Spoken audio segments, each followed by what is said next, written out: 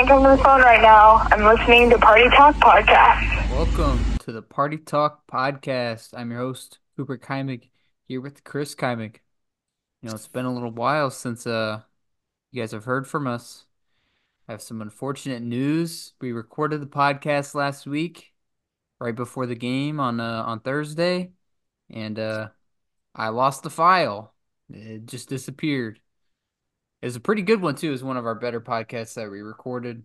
Um, some of our predictions that we had, they turned out pretty well, but we're not going to cover those today because uh, we didn't put it out for you guys, so it'd kind of be like cheating. So let's just get into week 17. Chris, you still in the playoffs in any of your leagues, championships, maybe? Well, what are you laughing at for? Somebody just squeaked by and beat me by 2 points because my kicker pulled a hammy or something. So you beat me by two, and then the other two leagues I got spanked in. So I'm 0 for 3 and getting ready out for my fancy baseball drafts. Yep. I'm in the championship in the two leagues. Started off pretty hot in both of them. In the one league, I had David Njoku, who, he has like 16 points. He had a great game. And then in the other league in the championship, I had Brees Hall, who put up 20 plus, and then the Jets defense, which I was pretty scared about, in the first quarter. I'm like, oh no, I'm gonna be negative, but they had a couple lucky picks and fumbles, so looking pretty good right now. Hopefully, I mean, I want to win both of them, but when you play in so many leagues, it feels like, say you have, you got a couple players on your team, and then you're facing a team who has the same players, and you don't know which one you want to root for. Should they do good? Should they do bad? Because I got Gibbs in one league, and then the guy I'm playing in the other has Gibbs. So I don't really know what I want to happen. That's one thing I don't like playing in so many leagues. I got so many players here and there. It's kind of confusing. So I just kind of let it ride, and whatever happens, happens. Yeah. All right. Let's get into week 17 predictions. That's this week. It's going to be the championship for most leagues. If you play in a league where week 18 is the championship, I feel bad for you, especially if you have like a Lamar Jackson or, players who are on teams who secured the bye already. They're probably benching their best players. So look to get out of those leagues next year. Maybe change up the format a little bit. All right, let's start with our start of the week. Who's your start of the week, Chris? Well, there's not many players to pick from because they're all injured or I don't know what's going on. But my gosh, my phone's just been binging every couple minutes. Somebody's injured, somebody's not playing. Um, so I'm going with Dak Prescott. He's got the Lions this week. And if you saw the way Nick Mullins threw against the Lions, he had 400 yards passing. But no, does that count when he's throwing to the team with the different color shirt? I mean, I think he had those. He probably had 500 yards passing. So Prescott, I can see going over 400 yards probably, and probably up to 4 TDs. That's just going to be a bang bang show. So grab the popcorn ready. Yep. And my start of the week, I really need it here. I'm gonna go with Travis Etienne. He's scored below 10 PPR points in back-to-back games, but this is his bounce back week to cap off a really good fantasy season. I think he's top 5 running back this year. He started off really good. He's getting a bunch of touchdowns. He's kind of fallen off a little bit. He's just not getting those big runs anymore. But I mean, Trevor Lawrence seems to get injured every week, but then he comes out and plays. He's I not believe, playing. I believe, yeah, he's just ruled out today. And, they have a great, great matchup against the Panthers, which there's no reason why they should not run the ball almost all game. Why risk it?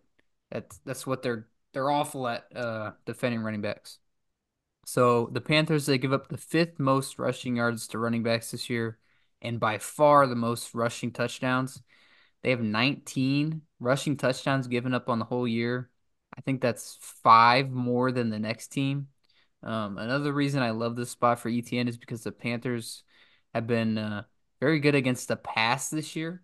They give up the fourth fewest points to quarterbacks, and they're bottom 5 in receptions, yards, targets, you name it, against wide receivers.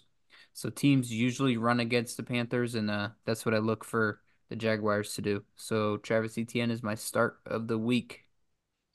All right, bench of the week. Who's your bench of the week, Chris?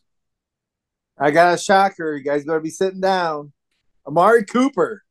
Oh, that's right. They already played, didn't they? Yep.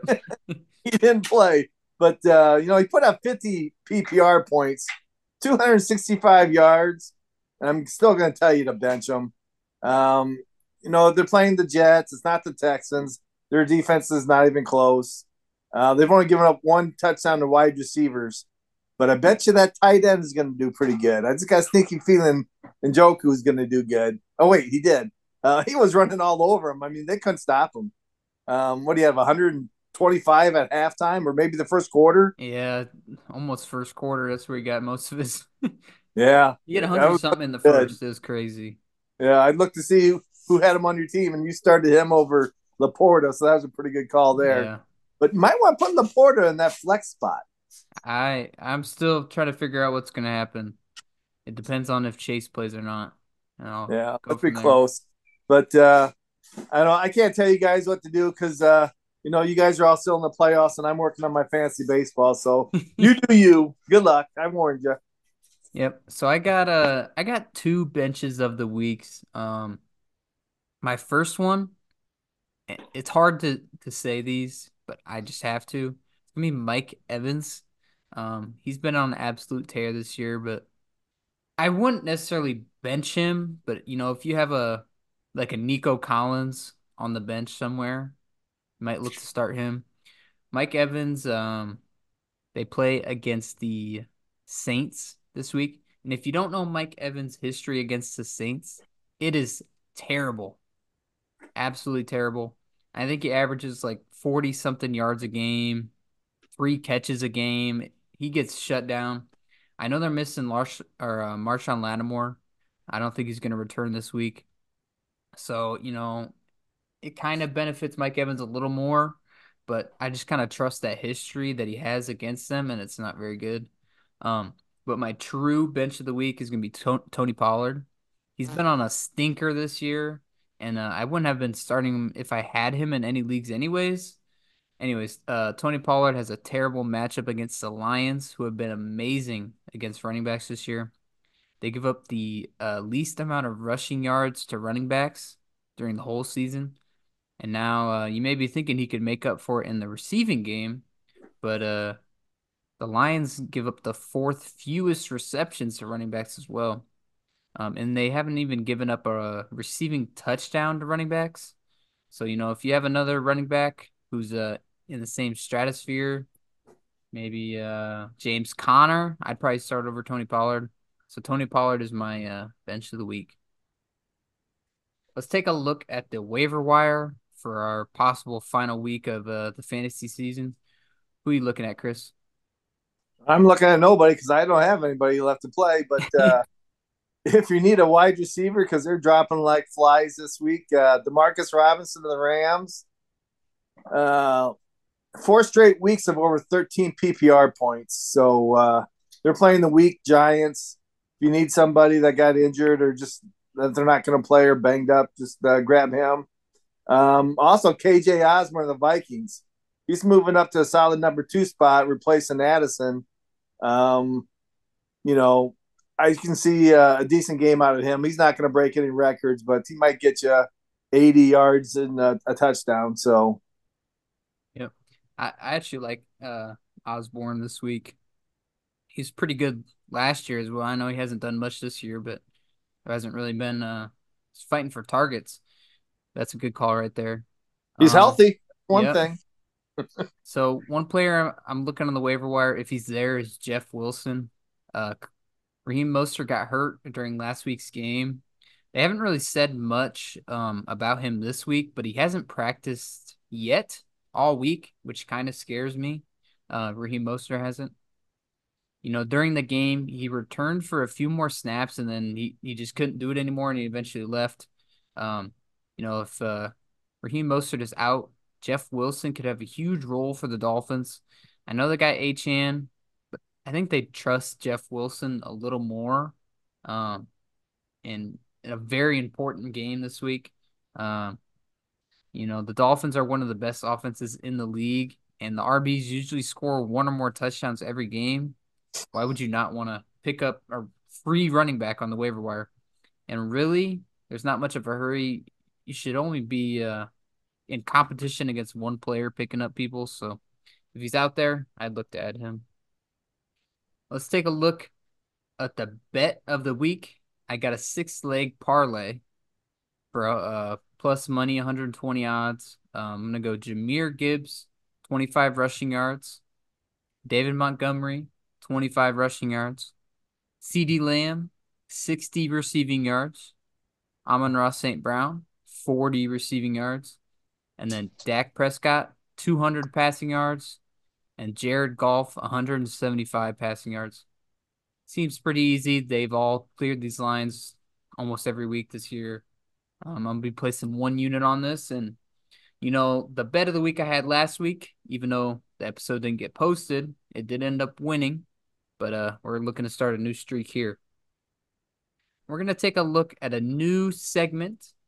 We're going to be going over our New Year's resolutions, in honor of the new year. We're looking to what can we improve upon? What do we want to do better next year? So what are your New Year's resolutions, Chris? I got a couple of them because I'm so old. I get to pick two. Not going to draft anybody on the Falcons next year. If Arthur Smith is still around, there's no Bijan, there's no Pitts, there's no London in my life. There ain't no way. It's too big of a headache, man. I'm just going to pass them. And if I got to get Tony Pollard again, I'll take damn Tony Pollard, but I'm not going with Bijan again. I think I think I've drafted Kyle Pitts every year he's been in the league, and I get disappointed every year, but he moves lower and lower down the draft board, and I'm like, this is the year. No, it's not. And next year is probably not the year either. Yeah, if he's around the 10th round, I'll take a look at him. But the other thing I've learned, and I've kind of always done this, 1 year I had Dak Prescott as my quarterback, and my team was 5-0, and I was beating everybody, and that was the year he got hurt. And I had a backup, but he was a way down there in the list. So what I've been doing ever since that is I grab two decent quarterbacks. I mean, two top 12 quarterbacks, even two top 10s. If I got to take them back-to-back rounds, fifth or sixth, I do that every year. So that's something I'm going to continue to do. This year I took a lot of Mahomes early, second, third round, probably second round because I thought he was the man. He did terrible this year, so he kind of hurt me. But I always had a backup, and I had C.J. Stroud, and he saved me quite a few games this year. So grabbing two quarterbacks before you get down to the nitty-gritty because it drops off after about 14, I think. But I'm looking two top 10s again probably next year. Yeah. One of my New Year's resolutions, thing that I kind of learned, I'm going to be looking to target a very good tight end in all my drafts next year. In the 4 leagues that I play in, I had at least a top 4 tight end. I had Travis Kelce, Sam Laporta. I drafted him in 2 leagues. I had Trey McBride. I don't think he's top 5 total, but points per game he is. And I did very good in all these leagues with a good tight end. The best part about it is, I mean, half the league is not going to have a good tight end, so you just have that great positional matchup. You're going to score more points than their tight end, so it gets you a little advantage. So next year I'm going to be looking to draft one in the first 6 rounds at least. And yeah. And then as far as quarterbacks go, kind of what you talked about, I've never really drafted 2 quarterbacks. It's something I could do because I had Kirk Cousins in 2 of my leagues this year. One of them I traded him the week before he got hurt. And then the other one, Kyler Murray was still on the waiver wire, and I listened to myself on this podcast, and I picked him up, so I got lucky. But if I didn't have, Kyler Murray to back up Kirk Cousins, it would have been bad. I'd be starting Josh Dobbs or Nick Mullins. Um, and then another New Year's resolution that I have going in next year, I'm gonna try and avoid the running back dead zone. Sadly, I drafted a lot of Alexander Madison and Cam Akers and Damian Pierce this year. Did not work out for me. And those were running backs who were going, you know, rounds 4 through 6, 4 through 7. It didn't work out for me. It could be a little different next year, but I'm gonna try and do a little draft strategy.